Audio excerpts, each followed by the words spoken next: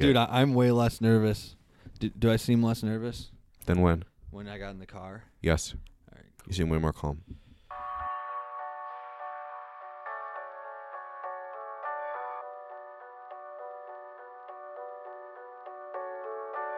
Hello, everyone. Welcome to the Optive Podcast. It's a podcast where John Sekatowski, Nick Gibson, and me, Andy Schmidt, will be discussing some of the hard theological and cultural topics in the Bible, bringing three different perspectives from three different generations. I hope you enjoy.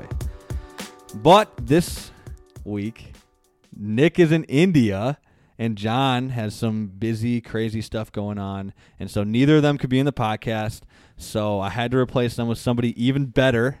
We got Vincent Pieri from Kentucky here. He's going to be on the podcast. Thanks for joining us, Vince. Thanks for having me. Yeah, Great dude. to be here. I had to make some calls. I calling all around the country. I needed to get the best evangelist, obviously.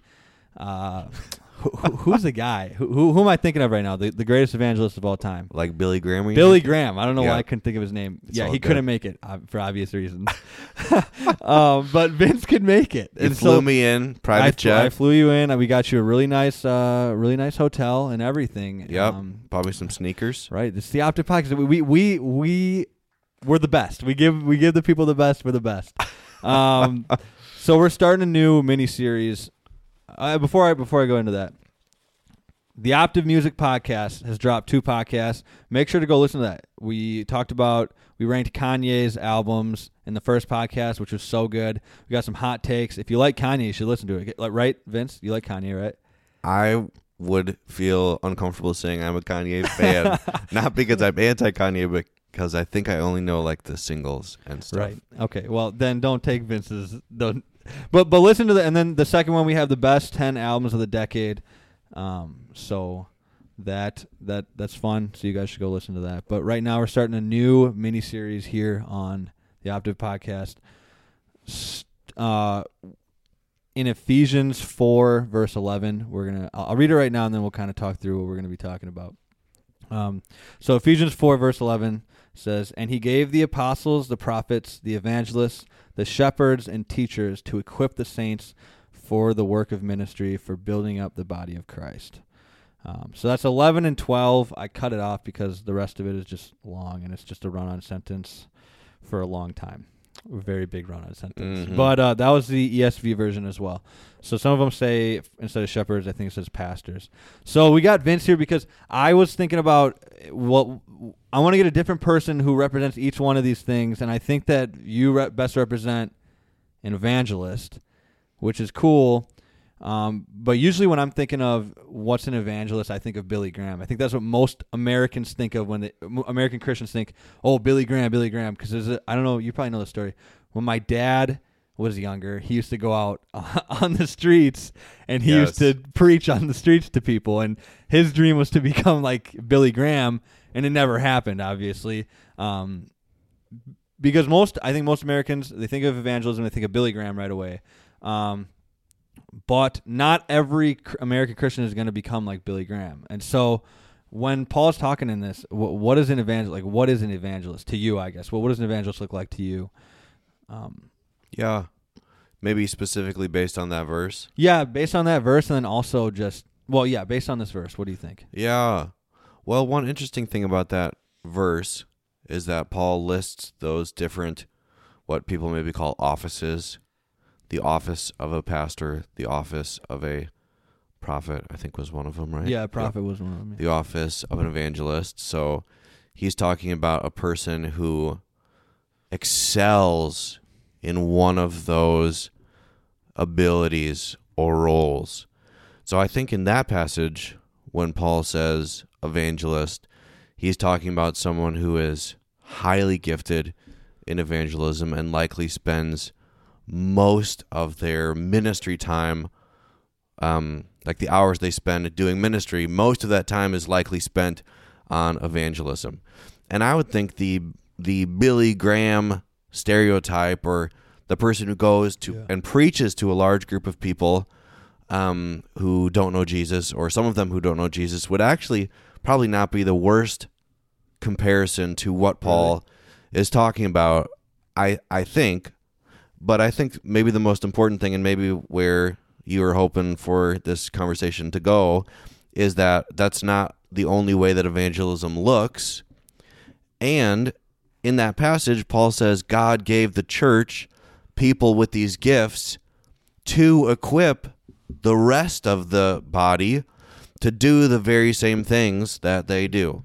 Now, he doesn't explicitly say evangelists equip people for evangelism, but I think it's likely there's a good amount of safety in assuming that the people with these roles do pass on what they're strong in to the rest of the church.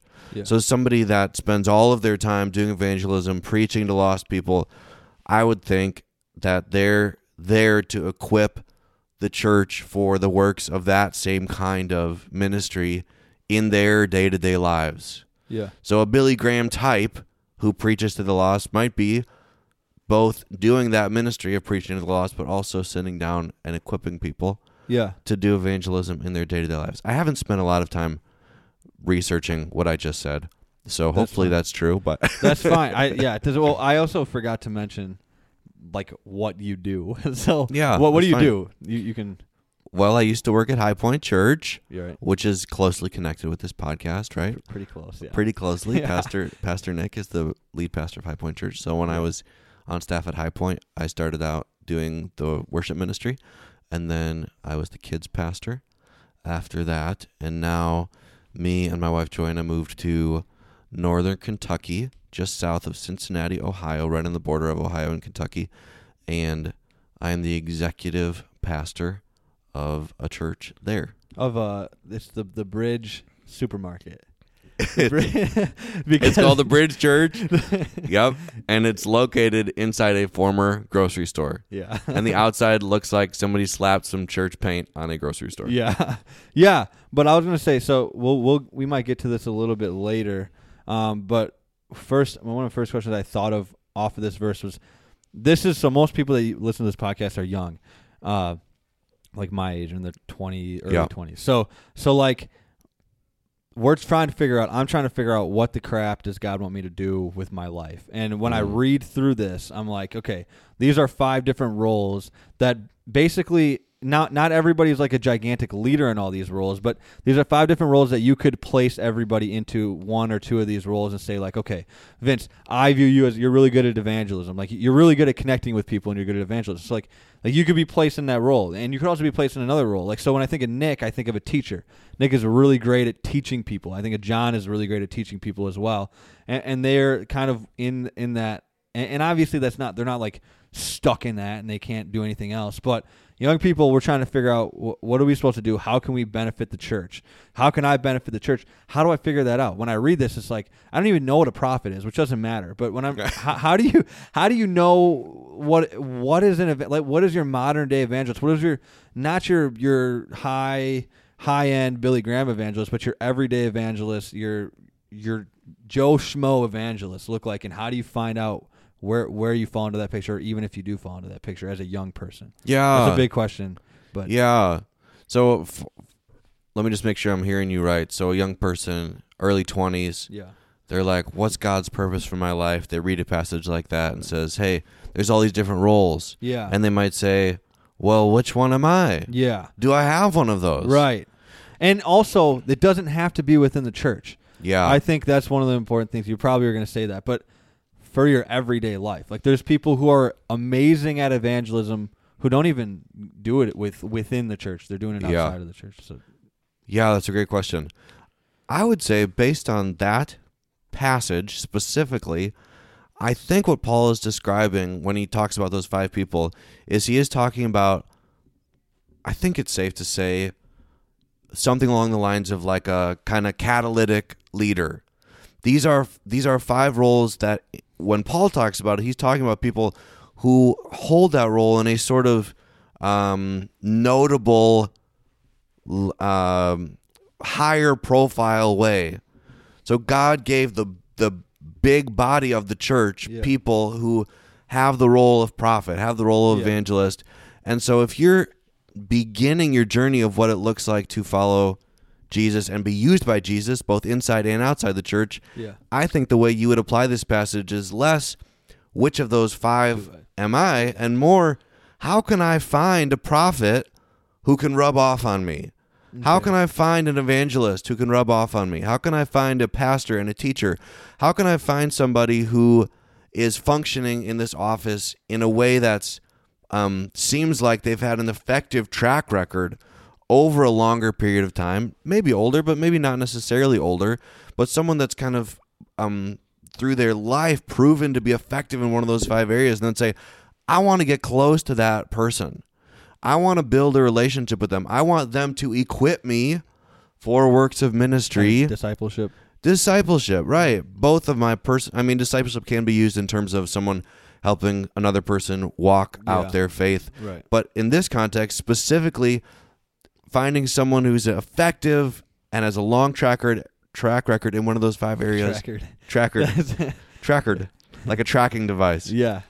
A long track record in one of those 5 areas, and then saying, help me learn to do what you do on a big scale. Help me learn to do that in my day-to-day life. Does that answer your question? Yeah, kind of. So if somebody, let's say I'm young Andy, which I am young Andy. Yep. And I come to you, the old Vince. Yeah, very old. And very, very old, very wise. And I say, Vince, I see that you're very good at connecting with people, and I want to be like you. And I want to be able to connect with people and tell them about the gospel. Yeah. I want it to be effortless. Like, I don't even want to have to use tools.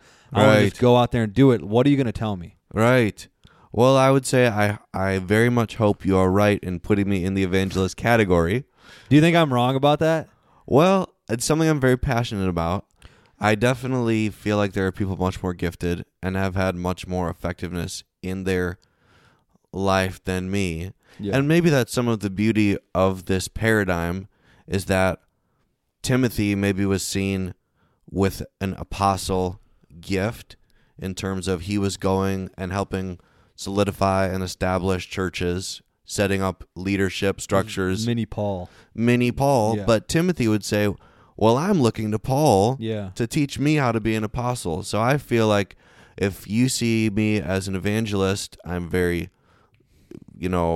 honored. I'm honored by that, and I put myself very much in the same way of I'm trying to find people that have more effective in evangelism than me, pastors of churches where people are coming to Christ more regularly and more readily than how they are at the church where I'm currently serving.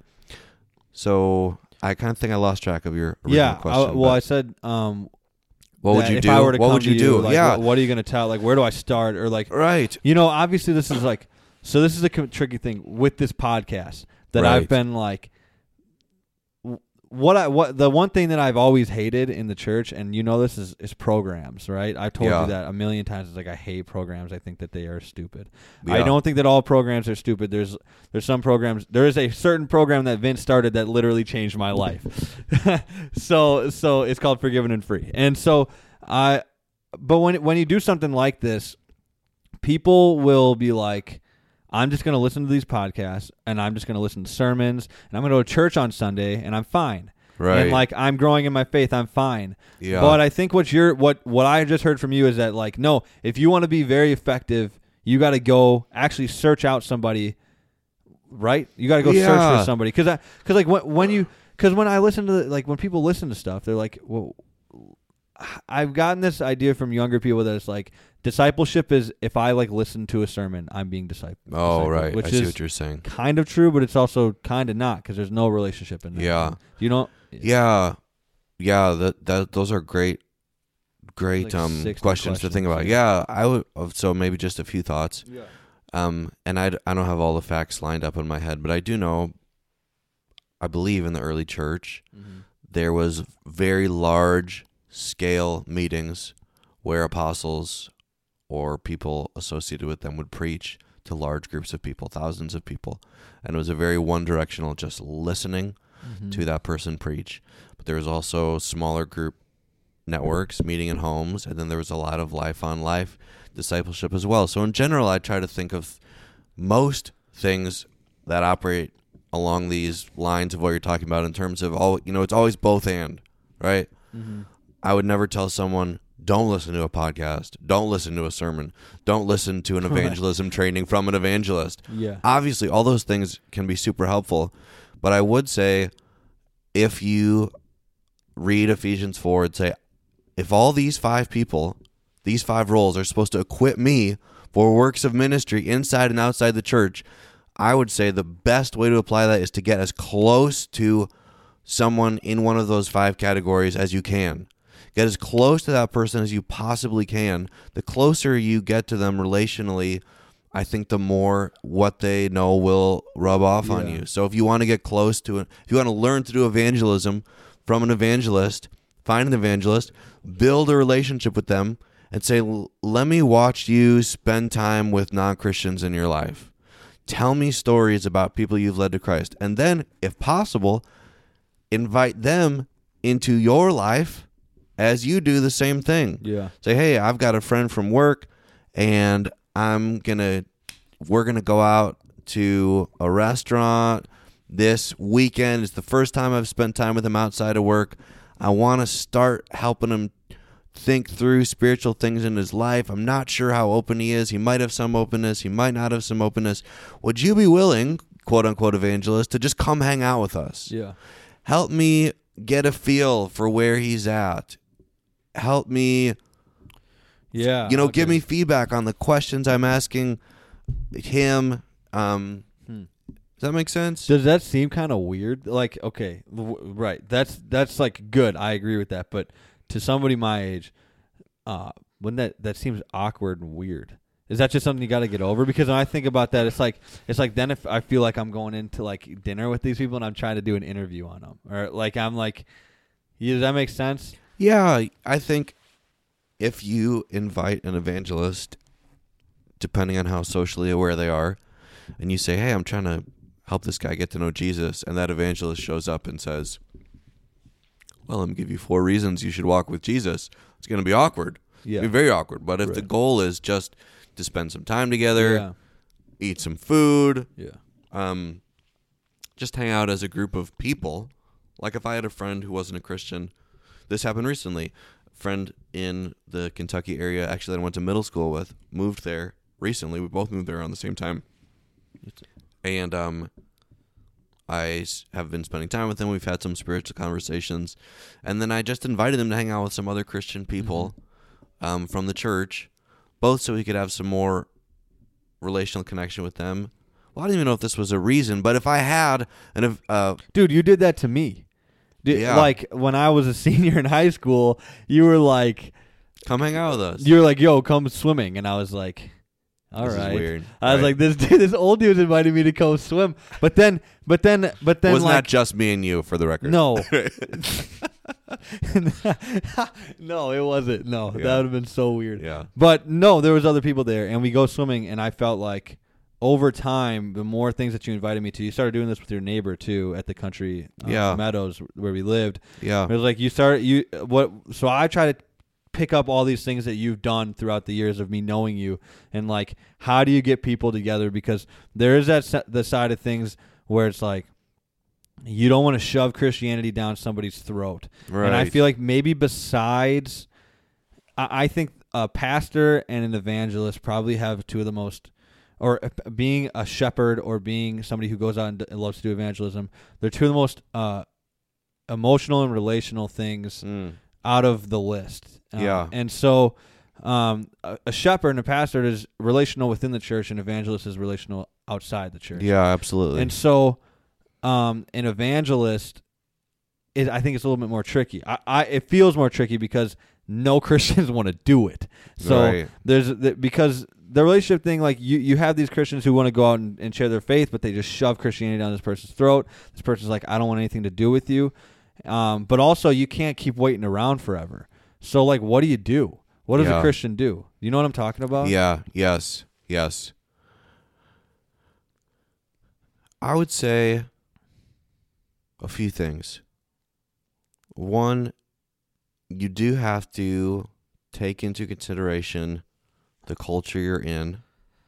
So if you go to a culture where everybody mostly believes in God, there's a spiritual openness, maybe even some Christian roots or some Catholic roots, sometimes you can you can launch straight into spiritual stuff Yeah, right out the gate. and right out the gate, and they're ready to talk about Jesus. And I think there are also some, maybe not even cultural context, but just individual people you'll meet who are super opposed. And I think you just have to treat each context and each individual person based on where they are at. Yeah. I think the only formula, if you talk about like how do you just be a person who will get to the end of their life and look back and say, the Lord used me to lead some people to faith. I think the biggest, like the most broad scale formula that I would think of, and the only one that I try to live my life by, is just trying to make sure there are always people who don't know Jesus in my life. Yeah. That I have Oh, yeah, baby. relationships, friendships with people who do not believe in Jesus. I'm spending time with them. I'm getting to know them. That, to me, over the long haul of life, is the only secret, or not the secret, but the pattern to follow. If you stay connected to people who don't know Jesus, closely connected, I believe God will, over the years, use you to lead some of them into a relationship with God. Mm-hmm. If you do not have friends who don't know Jesus, that you spend time with outside of work, outside of the gym, whatever, if you don't have actual friends who don't know Jesus, it does not matter what formula you know. It does not matter what gospel tract you are familiar with. It does not matter what training you've been through. You will get to the end of your life and look back and say, you know what? I just kind of stayed inside the Christian bubble. Yeah. And God didn't use me for that. And that doesn't mean you're going to hell. It doesn't mean you're not a real Christian. It just means that you didn't reach your potential. You missed an opportunity to build the kingdom of God. Which is a big opportunity. It's a big opportunity. But, like, that was what we talked about a lot, where I was like, if I start hanging out with you, Vince, I don't want to not hang. Like, I need to hang out with non-believers. Like, Right. I don't ever want to stop hanging out with non-believers. But here's what I've noticed. I still hang out with non-believers on a weekly basis, or I try to as much as I can. Yeah. But I've noticed that the more that I've gotten involved into the local church here at High Point is that, like, obviously I've met more people and they're all great and I love hanging out with them. And that takes time from my schedule. And, like, I did realize at a point, I think it was like 2 or 3 months ago, where I was like, I'm not hanging out with any non-believers anymore. Right. And it's like, you don't even realize it, and you get kind of, it feels like you're getting sucked in. Like, I felt like when I realized that, I was like so mad I was like, all these people, they're sucking me into their little cult. But that's not really what's happening. I think that it's like a good thing. Like, hanging out with the community is a great thing, but I think you have to make more of an effort as a believer to actually, like, go outside of the church, because it's tough. It's just hard. Yeah. I think one of Satan's probably things he gets most excited about is that oftentimes the people who are most easily connected to non-Christians are sometimes the people who are just little baby Christians or aren't really growing spiritually. They're kind of half in, half out. Mm-hmm. And they have the gospel, but they're maybe not serious enough about their faith to bring it to their friend group who they're connected with, right? Mm-hmm. And then as people grow spiritually, the immediate drift is to replace your non-Christian friend group with all Christians, so that by the time you're actually godly enough to make an impact on a non-believer, you don't even have any friends who aren't believers. So that's the big struggle, I think, on a broader scale is how do we disciple people that are only nominal Christians, loosely connected with the church, but still have non-Christian friends? How do we disciple them in a way that keeps them connected to non-Christian people? Right. And then also, how do we help growing and more mature Christians to take the steps back out of the church, make the time for it, take the risk of building those relationships back again with people that are far from God? Yeah. So I want to shift into something. We'll come back talking a little bit more about the church, but I want to shift into something that if anybody knows me, they know that this is coming. I want to talk about specifically, I want to talk about Cru, which is Campus Crusade for Christ. I don't know if that's what they call themselves anymore. That was what it was originally Like called. a They're long mostly time. known by Cru now. Yeah. In the paperwork somewhere, it still might be Campus Crusade for Christ. Yeah. But yeah. So Cru, their college campus ministry that is, I think, is more centered around evangelism and sharing the gospel more than other college campus ministries. Like, I think Cru they're like, we got to share the gospel, which is great. But and before I talk about this, I want to just make it clear, because a decent amount of people that listen to this podcast are from Cru.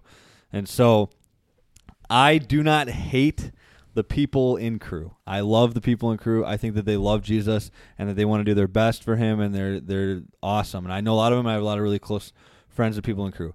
I don't like a lot of what Cru does, so I don't want people to take this as me saying I hate Cru. But I'm wondering from your perspective, and I just want to talk about it because I feel like I haven't talked about it in a minute, but Cru does a couple things. So I went on this missions trip this summer with Cru, and we did a outreach and evangelism on the beach, and we would go up to people with this booklet called the KGP, which means the Knowing God Personally booklet, and we go through this booklet with people, and the whole time something inside of me was like, this is off and this is wrong. Why are you doing this? Like something was nagging at me in my head, and I think it was the Holy Spirit. I know it was the Holy Spirit. I don't even know why I'm saying I think. I know it was the Holy Spirit. He was like, dude, why are you doing this? You know the gospel. First off, you know the gospel. You don't need this booklet. And second, this booklet isn't representing, like, it. I think it talked about repentance once in a parentheses, and it didn't feel like it made like a great representation of like you're a sinner and you need help, and you're basically screwed if you're going to hell. Like, it didn't say like you're going to hell if you don't follow Christ, which I think is pretty important for people to understand. And also, the whole booklet was all aimed towards people praying a prayer, which we know can be destructive, because people will pray this prayer. I know many people that I went to youth conferences growing up, and they prayed this prayer, and their lives are out of control, and they are not believers. But they're like, I'm good. I prayed the prayer. I did it. I'm good.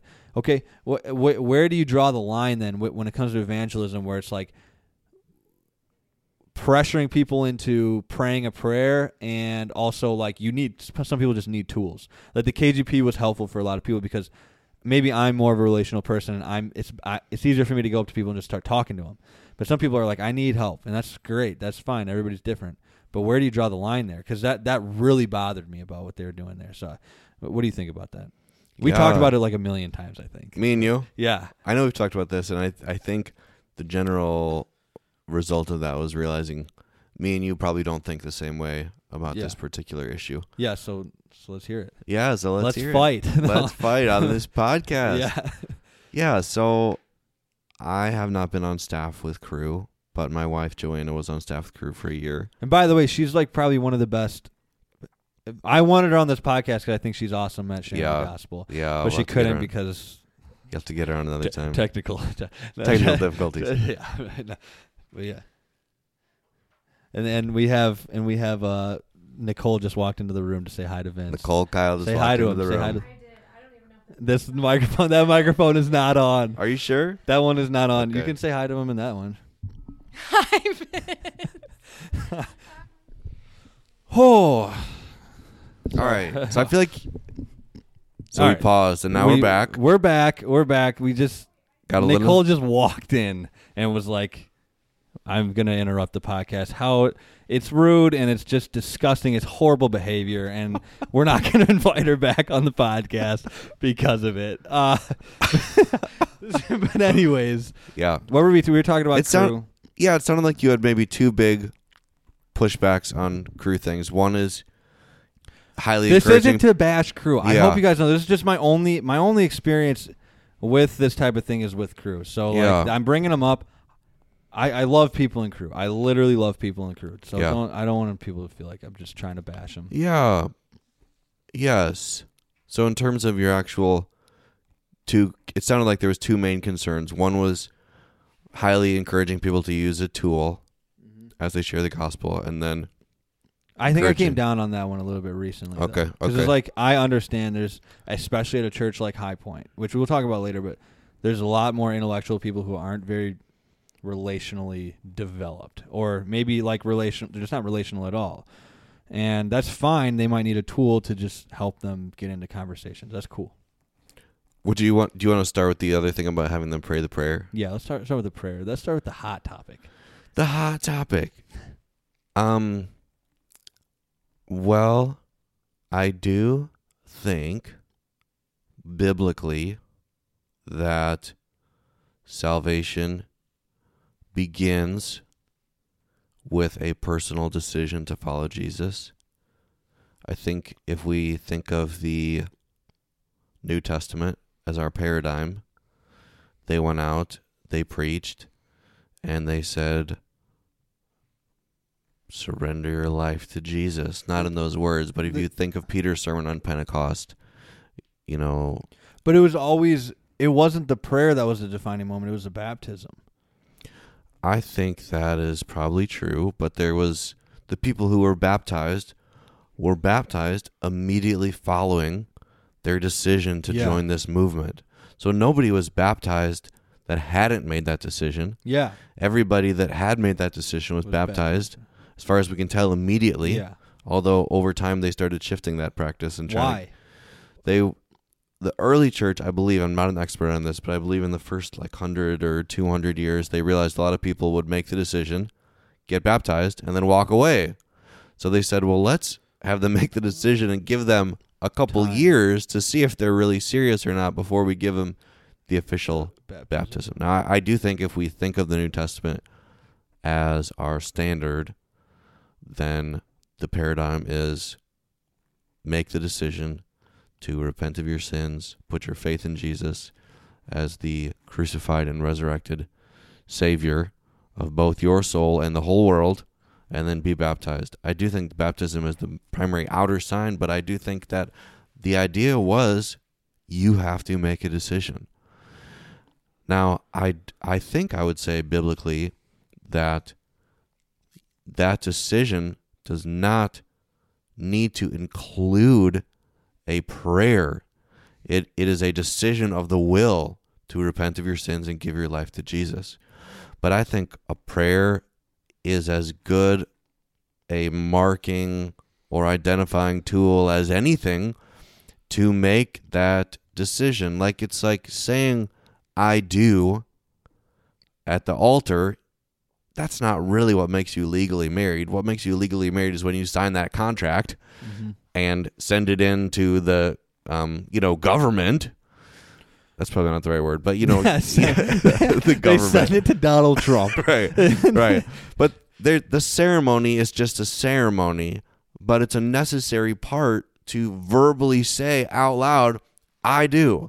And I think the prayer of salvation is just a practical way for people to, with their actions, say, I'm making this decision to follow Jesus. Now, has there been a... You'll continue. I was going to say, there's obviously been abuses out of that, where people say, hey, just get the words out, and then we know you're saved, and that's not true. And also people that maybe felt like they meant it in the moment, but and 10 years later, they're atheists, and it's safe to assume, well, they probably didn't mean it, or not mean it. They didn't genuinely repent of their sins and give their life to Jesus. But I do know from knowing, since we're talking about Cru, specifically with Bill Bright, the founder of it, and the current staff, their theology is totally in line with what I'm saying. They don't believe it's a magical prayer that if you pray it regardless of the condition of your heart, that it'll just get you saved. They would think about salvation the same way you would and the same way I would. Now, when you send out 150 or 200 college students to preach the gospel, are some of them going to fumble through some of it? Absolutely. Most of them shouldn't no matter be doing what. It. I think that's what bothers me. Is okay, some of these people they shouldn't. If you don't know for sure yourself if you're in on this whole thing, you definitely shouldn't be out doing it. But what you were just talking about with, and I'm not saying they weren't in on Jesus. I'm saying people, no, and I shouldn't even have said college students, because anybody of any age, for sure, their first few times sharing the gospel, there's going to be strengths and weaknesses, and they're going to fumble through certain things, and they're going to even say some things that are not going to be as theologically accurate as they will after they've shared the gospel 10 times Yeah. or 20 times, but I am super pro giving people some basic paradigms for evangelism and then just sending them The out prayer, to do it. You're pro prayer. I'm pro telling people that when you are leading someone to Christ, you have to tell them that they have to make a personal decision. Yeah. And until they have made that personal decision, they have no assurance of salvation. That's great. I love that. That's Yeah. awesome. So the prayer is just a way for that individual to have a line in the sand that Right. they know they're crossing or not. I would be 100,000,000% on board with that if Crew didn't keep track of their spiritual conversations and their conversions. So when I was on my missions trip, they wanted us to turn in all of the times that we got into a spiritual conversation and all the times that we were like converted or whatever. Somebody prayed the prayer basically. Yeah. And I was like, no, I'm not doing that. And I never did. But like when John was on his Crew missions trip, John was like, I think he had the most out of anybody, and that's all he cared about. He was so, I mean, not all he cared about, but that was like, he wanted to have the most. It was, because John, Yeah. he's like that, and I don't think that's healthy for young people, because then it turns Christianity and evangelism into a freaking competition. And some people are going to suck at it, and some people are going to be better. And the people that suck are going to be like, well, maybe God just doesn't love me. Or maybe God's not on my side. Like, do I have the Holy Spirit? Yeah. Like, these people can connect to people. Do I have that? And I saw that happen firsthand in my missions trip. And it caused conflict right away. And I was like, why are we doing it? Yeah. So, a couple thoughts on that. Bad theology will always lead to a mess in the church, right? But Yeah, sure. right theology can always also lead to mess because people are frail and fallen. And when you try to align your teaching with the Bible, align your strategy with the Bible, let's say there was a way to know you were doing that 100% faithfully and in line with Scripture, it will still be twisted, distorted, perverted, turned into a competition, turned into division in whatever area you're talking about. The Bible, the New Testament, keeps track of numbers. It says Peter preached and 3,000 were added to their number that day. Now, don't you think those early evangelists coming around Peter thought, well, I got 1,500.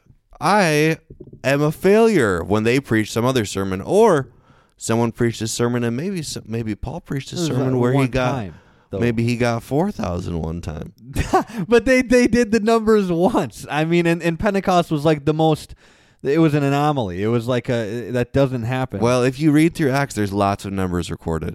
Yeah. There's lots of instances where it says, and many people were saved, and there's also instances where it says only a few people were saved.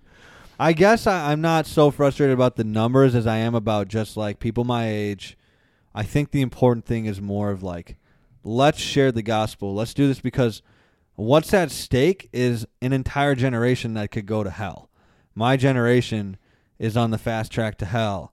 And like I've said a million times, the church is on the sidelines, like cheering them on. Like, yeah, Right. you go. And so like, I want young people to go out and share the gospel, but I don't want it to be this self-righteous, prideful, oh, look at me, I'm the best one at sharing the gospel. And that's what I continuously find at my age, including myself. Yeah. I'm one of the most right. prideful people in the history of this planet, and I think everybody knows that's met me. Where Yeah. like sometimes when I was sharing the gospel on the missions trip, and I was like, geez, I am just so much better than this than everybody else. I can just do this so much better. And that's the mindset that I think we should like try to get away from. And I feel like certain systems and certain ways of doing things, like, they don't help people like me to get away from that. And I think the way that Crew does it doesn't help. And I think a lot of churches do it like that too. Yeah, I think I would say where I'm at, and maybe I'll think differently years from now, but where I'm at is I believe keeping track of numbers is a biblical practice. Hmm. It's a motivating practice. It helps the goal stay. Not, I don't mean a numerical goal. I mean it keeps the target in the right place. And I think oftentimes organizations or churches that don't keep track of numbers, it's not a biblical conviction at the end of the day. It's fear of some of the things you're talking about. It becoming competitive or people being demoralized when they're not seeing those numbers happening. But I think keeping track of numbers is biblical, and it keeps the win in the right place. And then as pastors, we shepherd people's hearts to say, these are the numbers we're going to pray for. These are the souls we're going to pray for. We're going to track this because we believe this is the most important thing. And if you don't measure it, you lose track of what you're really going for. But as we keep track of the numbers, we're going to talk about how to process through when you don't see someone come to Christ. And I have seen Cru do that part well as well. Right. In terms of they try to really celebrate, a successful gospel conversation is when you share the gospel clearly. It's not any particular response from the person. You're giving them knowledge of who Jesus is that they're going to hopefully carry with them for the rest of their life, and maybe they'll accept Christ 50 years later. So I'm a big fan of Cru in general. And Cru's done like half the people at High Point Church, half the people that I know, their faith, like the reason they're Christian is heavily, like Cru played a big role in that. And so when I meet people in their 30s and 40s that are still in the trenches with people that don't know Jesus in their day-to-day life, I'd say more than half the time they had deep experience in a campus ministry that prioritized evangelism, and oftentimes ends up being Cru. Yeah. I don't fully agree with all that, but I think that your perspective is listen, what's happened in the last 2 years is like I've been dead set on things, and then my mind's just changed. Yeah, so absolutely. I hope, like in my head right now, I'm like, I hope my mind never changes on this. I don't think that it will, but I think go ahead. My mind on Cru has been shifting lately, where it's like I think for a while there, like I told you earlier today in the car, I was like, I don't want to do anything with Cru. I don't want to be involved with any of those people. But I realized that like those people like love to share the gospel. Like I think and that's super duper cool. Like I think that's awesome. And even more than me, like sometimes I wussy out of it and I'm like, I don't want to share the gospel. And these people are doing it on the college campus where the churches should be doing it, but they're not because they're lazy and they don't know how. But that was going to shift and segue into the next question kind of segment is, so you have all these different types of churches, and like I think we've talked about like a relational church, a more relational church, and a more intellectual church. There's other words for all this stuff. I'm going to say it in the easy ways. The relational church and the intellectual church, or I think the intellectual church is a church like High Point Church that you have Nick, who's like he's like this big tank filled with all this information. Some of it is useless. A lot of it is not. He's very, very, very smart, and he goes up on stage on Sundays, and he's up there and he's teaching, and he's getting like very theological. Again, like and people, intellectuals love that because they're learning, and I think that's awesome. I think you have the more relational churches, maybe more like the Bridge. From when I was there, it felt like more of a relational church. I don't know. Maybe I'm wrong. Am I wrong? Keep going. Okay. I'll keep going. A more relational church. Okay, how about more like Blackhawk Church? Does that seem like a more relational church? I'm trying to give a good example. Yeah, I mean, I'm not sure that I would necessarily think that a continuum with intellectual on one side and relational on the other side is necessarily like the most helpful or even realistic continuum to put on. What would be better? A church. Well, I guess what I mean is there are churches that are not intellectual and not relational. They just are bad. No, I mean, these are two churches can be more relational or less relational. They can be more intellectual or less intellectual. Those two things, I think, don't necessarily have any tie with each other, if that makes sense. Oftentimes, individual pastors can be more intellectual preaching and less it may feel less warm to some people. Yeah. That might be the perception of some people. I guess that's kind of where I was going at then, because Nick is an intellectual pastor, and I think everybody knows that. And I think you're not dumb. Like you're still intellectual and you're smart, but you're more of a relational person, and therefore I think you're more of a relational pastor. Do you agree with that? I don't want to like put. I don't want to say this about you and then you thinking like this is not true. And I know I just said some pastors are more intellectual and some are more relational. I think one caveat I would maybe say is for people that are intellectually wired, not pastors, just people attending churches, for people that are naturally academic, smart, well-read, listening to a pastor who is wired similarly actually feels more relational and emotionally connected than how they feel when they listen to somebody who's maybe not as academically gifted. Because sometimes does that make sense? Yeah, because there are people who be sitting like listening to somebody who's not more academically gifted, and like maybe that person will be giving a sermon, and the intellectual in the congregation will be like, well, why this and why that? And they'll be trying to break everything down, and that person won't be answering. So, yeah, what I was going to say is, like, I think there's churches who lean more into certain things. So, like, there's certain churches that are very heavy on evangelism and, like, we need to get people in the door, and we need to go out and share the gospel. Evangelism, okay? And then it stops there. There's evangelism, you share the gospel, and then these people have nothing else to go to. So they're basically like a bunch of people who know the gospel who are not really growing. And then you got churches like that are like don't do any evangelism. You got churches like I would say High Point doesn't not do any evangelism, but in my opinion, it doesn't do a ton of evangelism. But there's a ton of growing here, like growth. People are learning, and there's discipleship going on, and there's more of a solid truth foundation. Well, both those churches, in my opinion, are very important. But how do you work together? Like as an evangelist, you want to have evangelism within every local church, right? Don't you want that? I mean, you seem like you're trying to run an evangelistic church. Well, kind of maybe confusing. Maybe I'm no. I would say every evangelical pastor, so like every non-Catholic pastor, in the burning center of their heart, I would say the vast majority of them want to see people coming to Christ, evangelism happening, and people growing spiritually. It's very rare that you'll actually have a pastor that says, you know what, we only care about winning souls and we don't care about growing them.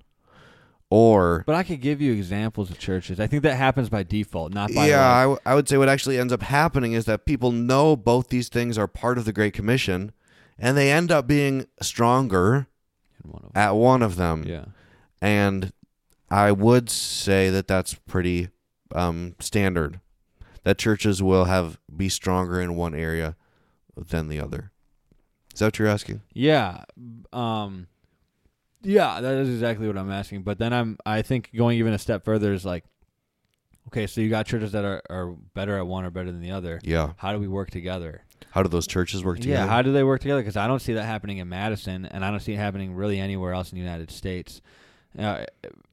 Usually because there's usually two pastors who like, okay, one of them will be like, well, no, we need to do more of like discipleship and like teaching, and then the other one's like, no, we need to do more of evangelism and like we need to spread the gospel. Well, like you just said, both are important, but these two pastors butt heads mostly because of their egos, and then they don't work together. Where like the people of both churches are both of value and they both could help each other. But it feels like there's no connections, and it bothers me.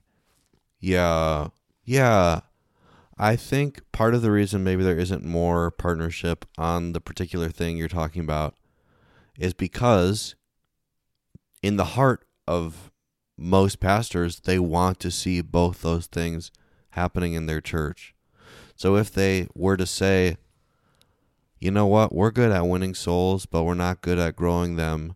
When they can admit that to themselves, the gut reaction is, we need to get better at discipleship, not, well, I'll just let somebody else do that then. Or I'll just send my people over there to get discipled, because it's kind of like admitting defeat in an area where you're not really biblically allowed to admit defeat. Why? What do you mean? Meaning, like, I do That think you're not allowed that to. pastors believe, and I think it's biblical to say, it is the responsibility of every local gathering to both win lost people and grow them up. So I don't think you're really allowed to say, well, this church, we're just going to win them. You guys can disciple them. But why can't we all be part of the same? In terms of learning from each other? Like, okay, so I'm trying to. Okay, so we okay. I'm putting my thoughts together. Yeah, in it's my all head. good. It's all good. If you got a church that I'm going to use High Point for as an example, and I'm going to use City Church as an example. Got it. Okay, they're two different churches here in Madison. They're both great. They Yep. both have great pastors, and they're cool guys. Okay, let's say High Point is very good at building people up, and let's say City Church is very good at spreading the gospel. I don't really know much about City Church, so I don't know what they're good at. I know I play basketball with Tom in the morning, and he can hoop. He's a baller. He actually is really good. It's Yeah. super surprising. Yeah. But they so like let's say they're good at building people up, and this one's good at sharing the gospel. Why, like, if they both have the same basis of truth, but they just don't want to be a mega church, why can't they work together like that? You know, because mega churches also aren't really that healthy, right? If you start building up things within your own church, you get too big, and then you become a mega church. The pastors get a huge ego, and then you start to compromise the truths of the gospel and the Bible, and then you go out of control. We've seen it happen 1 trillion times in America. It happens over and over and over again. So, like, why can't these churches work together, all surrounded around the same truth? Does that make sense? Maybe it's just an easy thing for me to say, and it's impossible to do. Well, let's just, using what you just said as an example, and this isn't just, I want the record to show, this is not me saying City Church is good at evangelism, High Point is good at discipleship, They're but let's just two say, names of churches that we're using. we'll just use that as a paradigm. What might that look like for them to work together? Yeah, well, here's my, and now we're getting into church structure, which is fun, and I think about this, but this is so I think it would look like Pastor Nick, and Pastor Tom at City Church coming together and, like, just working with each other. Maybe they don't agree on everything. Maybe the elder boards come together as well. I haven't thought through everything. They might not all agree on everything, but be like, okay, you have resources that we need. We have resources that you need. Let's come together. Obviously, we're both going to meet in our different buildings and whatnot, and people can come to whatever, but, like, we're all part of the same family of God, and we're all in the same city. Yeah. And so let's come together. Let's work this out. Let's do different classes. Like, maybe High Point does a class over there. They do a class. I know that they might be doing stuff like that now. Yeah. But to get people more connected, and also to get, like, better discipleship going on, better evangelism going on, and like, because there's good things about churches and there's bad things about churches, and we could work together within the same city of Madison and be like, hey, why have 4 churches that all believe the same truth of the Bible doing different things rather than one unified church, but they're still at 4 different locations? That might not make any sense. No, I mean, so I feel like this is questions that young people have. Maybe I'm the only one who's thought. I was just going to say, I feel like everybody millennial age and younger are very passionate about interchurch unity, and I think that's a work of God. Yeah. I think that's God doing something, and maybe that's happened in every generation. I don't know enough history to know that, but maybe every young group wants unity between the churches always throughout history. But either way, I think it is a picture of God's heart for unity among the churches.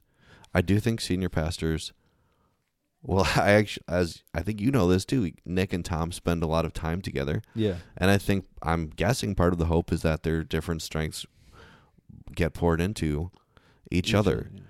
Yeah.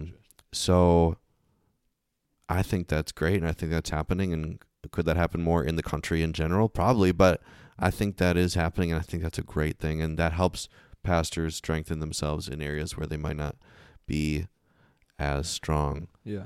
In terms of formal networks between churches that might have different strengths, I think there's some possibility there. I'm not sure how much making a formal connection would necessarily affect the average person attending one of those churches. You know, if behind the scenes those churches join their nonprofit status or share elder boards, or there might be some more growth that happens, but I don't know that necessarily someone attending one of those churches would grow differently if they're attending one of them primarily and listening to one of the teachers or preachers primarily. But I think that there's some strengths. There could be some things that could happen there. Yeah. Well, I was thinking, so you just mentioned that like the millennials and whatever my generation. I'm not a millennial, thank God. You're Gen Z, right? I'm Gen Z. Gen It's Z. a blessing. It's a blessing. I It's a do not blessing. want to be a millennial, I will tell you. Who would? Are you a millennial? I am a millennial. Wow. And now you realize why you hated me so much. I hate you so much. Yeah. No, but you were just mentioning how like these two generations are really like striving to have an inner. What did you say? I think like just unity and unity within the church. Yeah, between different churches for Right. sure. And unity, I think even more so, unity within generations. Do you feel that? I feel that for my generation. They're searching to have unity with people who are older than them because their parents have failed them, their teachers have failed them, their coaches have failed them. They want father and mother figures that they never had. That's what I feel for my generation. You might not feel that, but I mean, I don't really care because you're not part of my generation. But That's true. That's what I'm getting the feeling for my generation. I think evangelism plays a part in this where, okay, me and you I'm 20 and you're 75. How old are you? I'm 33. 33. So we're 13 years apart. And one of the reasons why you impacted my life so much was when I came to the church and you started to like try to invest time into me. I had never been invested into by somebody older than me, obviously besides my parents, but I had felt like my parents were obligated to do that because they're my parents. So anybody outside of my family had never invested into me, and I was like, because they felt like they didn't care about me, and you did, and that like changed my life, and it showed me what Christ was like, and so you did that to me, and I think of like, how do we continue that? Like, people my age are searching for that, and they're not getting it. On the campuses, the Christians down there, they're not getting the intergenerational stuff. How do you get older people to care about that? Because I've been trying. I think for like a year and a half, 2 years, all I talk about is like, we need to have some of the older people at church go down and disciple some of these younger people on campus who are Christians who care about Jesus. And nobody wants to do it. They're like, oh, Andy, you're a Christian. You can go down there and you can invest into them. Well, no, I can't, because you mentioned the levels of, there's 1, 2, 3, 4. You mentioned to me, there's like 4 levels that you kind of made up. This isn't like a real thing, but there's like 4 levels of Christianity where like there's a level 1 Christian who just learned the gospel. Level 2 kind of knows it better. Level 3, level 4 is like Yoda and he knows all the things. And so if I'm a level 1, I can't be teaching a level 1 because that doesn't make any sense because I don't know more than them. So there has to be somebody who's wiser teaching the younger. And this, I don't know if this has much to do with evangelism. This whole podcast has gone all over the place, and I'm totally fine with that. It's all good.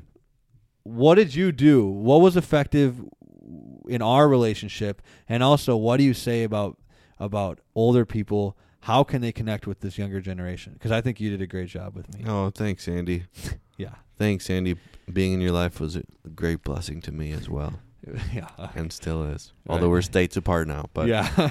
But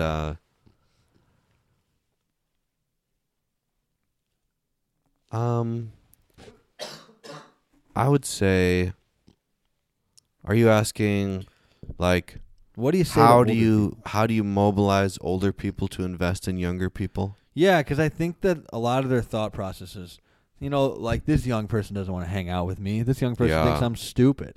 And it's There's like, a lot of insecurity in both directions about younger people feeling insecure around older people and older people feeling very insecure around younger people. In general, I think for an individual person, so obviously pastors can preach on it, teach on it, train for it, right? As an individual person like you, I think you take it a baby step at a time and you try to live it out in your own life. So you are 20, yeah, but you're 10 years older than somebody. right, So there is a younger generation that you can yeah, and I think should invest in. And the more you do it yourself, the more weight that adds to your request to older people to do it. Right? As the more you live something in your own life, the more persuasive ability you have to ask other people to do the same thing. yeah. So Lead even by example. lead by example, exactly. So if you're investing in the next generation under you, I think as you talk to older people, that maybe not even the fact that you can say to them, "Oh, I'm investing in younger people." I'm not saying that necessarily would be something you would even say to them, like, "Do what I'm doing," but you talk about it differently to them when you're actually living it. You Yeah. have different words, you have different mindsets, you have different ability to cast vision. So I think living it out yourself is a big part of it. And then I think the other big part of it is doing what I feel like you're doing a great job of, is asking older people to pour into you. That's a big one. Right. That's so, a big one. Like, dude, yeah, like that's a big one. People my age, they don't want to do that. Yeah. And is that like, what do you do then? Because I've had struggles where I'm like talking to my friends and I'm like, listen, if Like, you you want need to someone to grow in mentor your you. faith, yeah, you got to have somebody that is pouring into you. Like, I have 6, 7 people. Yeah. Most people don't need that many. I'm Yeah. that messed up that I need 6 or 7 people. So like, most people just need one. Yeah. And so it's not really that hard of a task, but they're just like, nah, I don't want to, or like, I'm too lazy.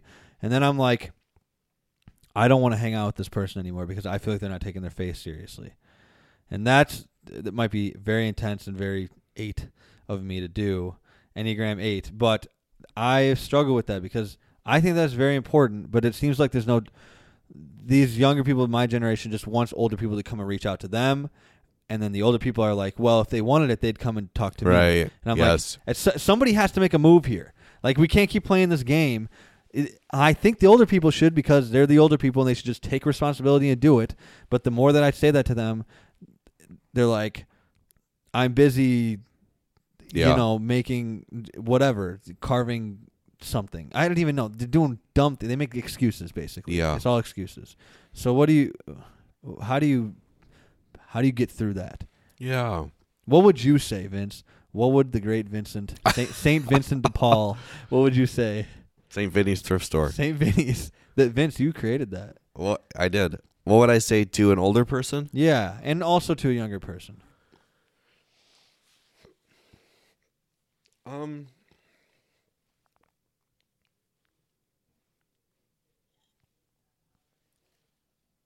Maybe you can take out this pause. No, I like. Just We're leave probably it in. going to keep everything. Yeah, I'm processing. That's fine. I'm processing. Take your time. Yeah, I think that it's hard to not see this through the lens of being a pastor, because when you're a pastor, you have a lot more tools at your disposal Right. to address issues like this, right? Yeah, you have influence. You have you don't have influence over everything, but you do have influence over some spiritual things for people that consider themselves Christians. Yeah. So that offers you a lot of opportunity that you wouldn't have otherwise. So I'm trying to think of it through the lens of if you're not a pastor, and if you weren't always a pastor. I wasn't always a pastor, exactly. And I do think you don't have many more tools at your disposal if this is something God's really put on your heart. I think you mentor, you find yourself a mentor, you encourage your friends to be a part of a church where they can find a mentor, whether that's through joining a small group led by an older person and then asking that small group leader to mentor them, Yeah. or finding someone else in a small group that is older than you that might Yeah. mentor you. But There's like a one-on-one thing too. yeah, right? yeah. And if you join a small group, you can sometimes ask that leader to Yeah. meet with you outside of the small group. Right. High Point, that's one of the things I love about High Point is they do intergenerational small groups. So if Yeah. you're a young person and you join a small group, there will be older people in the group, probably besides just the group leader that are older that might be able to invest in Yeah. you. But besides encouraging people to try it out and telling stories of how it's affected you, I think those are the tools. Yeah. Those are the tools at Basically, hand. you just gotta do it. Yeah, you got to do it. And yeah. anything, all of the kinds of things we've been talking about on this podcast, evangelism, mentoring, discipleship, training people to do evangelism. When God brings change in a church or in a campus ministry or a group of people, when he makes a difference, like when people do start mentoring, or people do start doing evangelism, or people do start getting equipped, whatever it is, when that actually happens, I think it's oftentimes it takes time. Yeah. It takes time. It takes people like you dedicating years of their life to bringing change. Yeah. I remember I was a worship leader for a youth group like 12 years ago, 10 years ago. This was after Vince was a world famous rock star. No, I was never a world famous rock star, but I remember I was a youth worship leader and of a youth group of like maybe 100 kids or something. And everybody, all the kids in the youth group during worship were texting. Yeah. Have I told you this story? No, I haven't Okay. heard this. I want to hear it. We're playing up there. They're texting. They're talking to each other. They're goofing around. There's like one kid singing. No, maybe 20 kids singing. It's just like people aren't engaging in worship, right? So when I became the worship guy, that I hated, Yeah. right? It was my job to help them worship God. Yeah. And it was not happening. And I did not know why. I did not have the tools to fix it, nor was I even sure why it wasn't working. So I did everything I could think of to do. I tried to coach our musicians better because they weren't very good. Yeah. Couldn't really play in time, couldn't really hit the chord changes at the right times. And so we worked on that for years, and then we kicked out some of these musicians and we got better musicians, and we improved a lot of the quality of the music, and it still didn't help. Everyone was still very disengaged. Were you frustrated at that point? Oh, I was so frustrated. And obviously this is a smaller, maybe in some ways a smaller situation than feeling like, how do we get one generation Yeah. to mentor another one across the country? It starts small. It so this felt is a very big. Yeah, it starts small and it felt very big for me, Yeah. right? It was my community. It was the thing that God had entrusted me to lead, and I was failing, right? So during that time, my own faith started growing a lot, and I started encountering God differently while I was leading worship than I had before. And then some other people in the band started growing more spiritually. And then we went on a retreat. This was like 2009. We went on a retreat, and the Holy Spirit just showed up on this retreat. And it went from everybody disengaged and not paying attention to kids were encountering the presence of God, and they're crying and they're worshiping and they got their hands in the air. And a lot of the testimonies they shared were, I met God while we were worshiping. And it was a beautiful thing. And from the outside, it might have looked like, oh my gosh, that just happened overnight. But the reality was, it was years of trying different things and failing and not really knowing what to try. And kind of like staying faithful to God, like even trusting Him. Yeah, and I honestly don't even know how much I trusted Him. Yeah. I kind of just was stayed in the grind. And when it actually happened, it still didn't leave me going, oh, now I know the formula. Right. I know I could do this again somewhere else, or I could help another youth worship leader. I could give him a 5-step thing of how to make it happen. Because of you couldn't create a formula. God just Right. had to show up, and he just had to. Vince just looked through the window at us. So John that's, did right. yeah. Or wow, you're on this. But John looked through the window. God had to show up and just do it. And I Yeah. think that's part of it. This whole intergenerational thing I've talked about revival with you. Like, some of it is how much you grind and how much you work at it. And obviously, like, I'm gonna dedicate my life to this, and I have, and I'm going to continue to do that. And I know a lot of people my age are gonna do that. But like, during those times where you feel like nothing's working, I think even just trusting, like, hey, God also has a plan, and it might mean that you have to fail 1,000 times before he shows up. And that's good. That's fine. Yes. I love that. I heard a quote from a pastor in the Chicago area named Steve Nicholson, who his sister is actually married to Mike Beresford. Long story, but for some of you listening at High Point, you'll know that connection now. But anyways, senior pastor, Evanston, Illinois, and he said pastors get in trouble when they try to take on things that God hasn't asked them to take on. God has given each of us, I think, certain things. He is giving us the responsibility to try to lead and bring change in. And we are not all responsible for all of the change that has to happen in the church, in the world. Yeah. Like Peter was the apostle to the Jews, and Paul was the apostle to the Gentiles.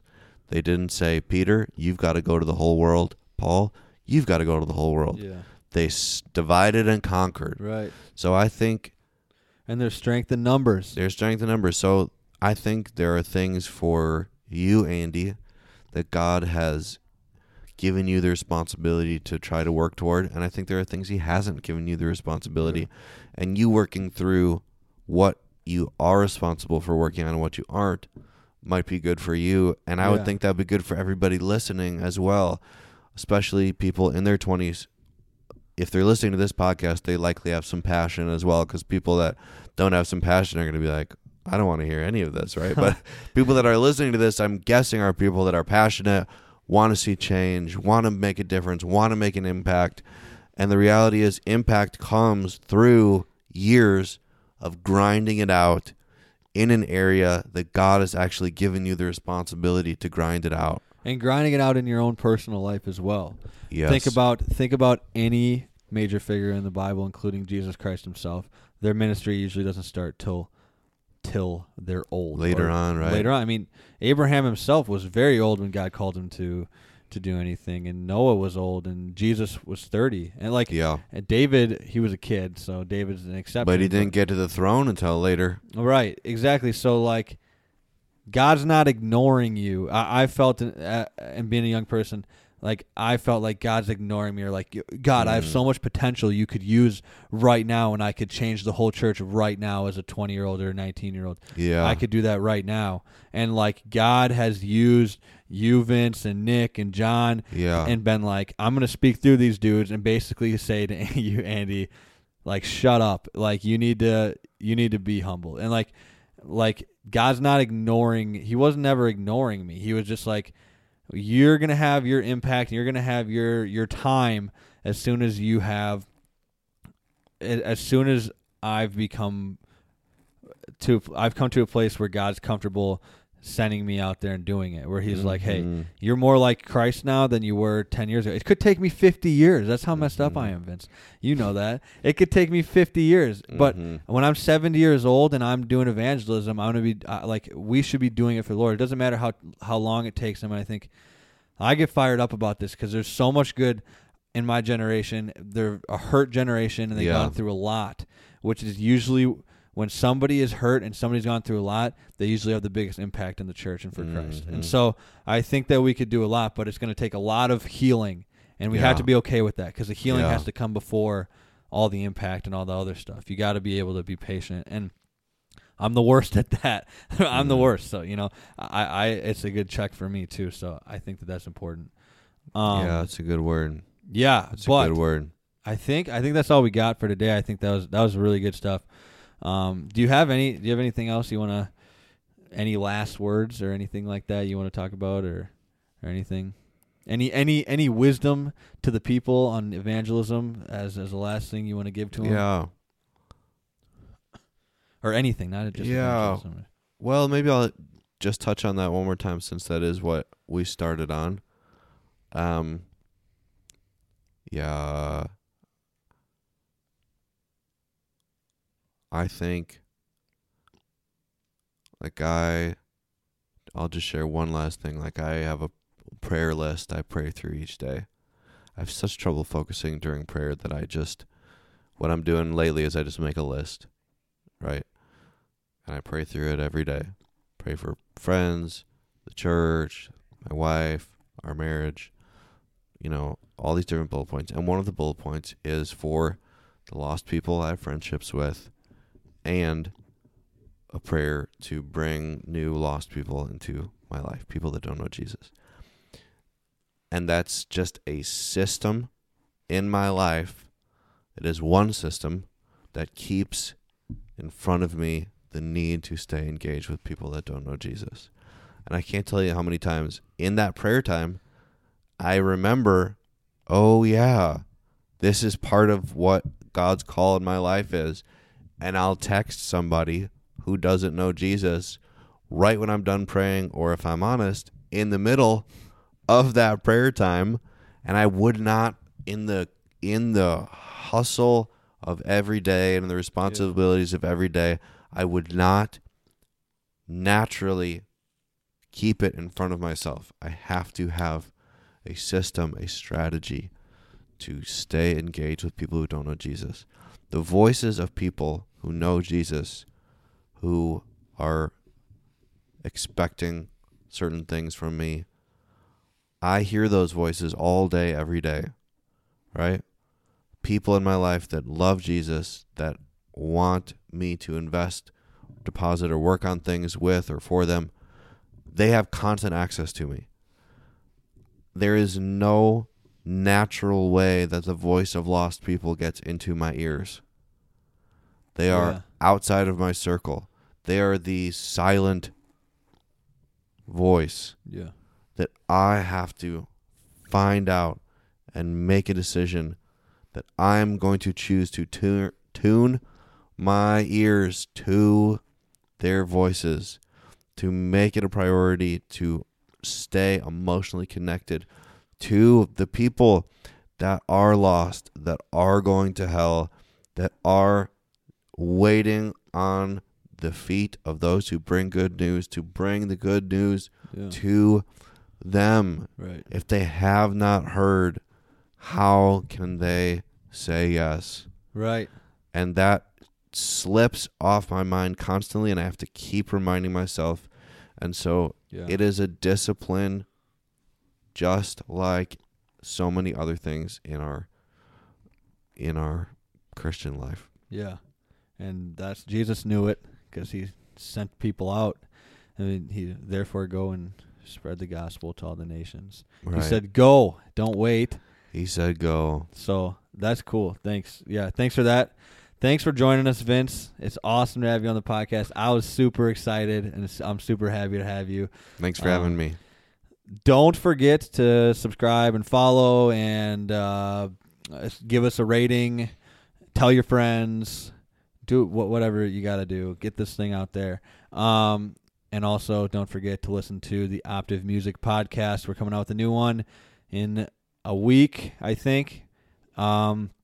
Reviewing some albums. You're not going to want to miss it. It's me and Luke. It doesn't get much better than that. No way. No way, Jose. No way, Jose. Yeah. All right. So thanks for joining us today, and we will see you guys in the next one. Bye.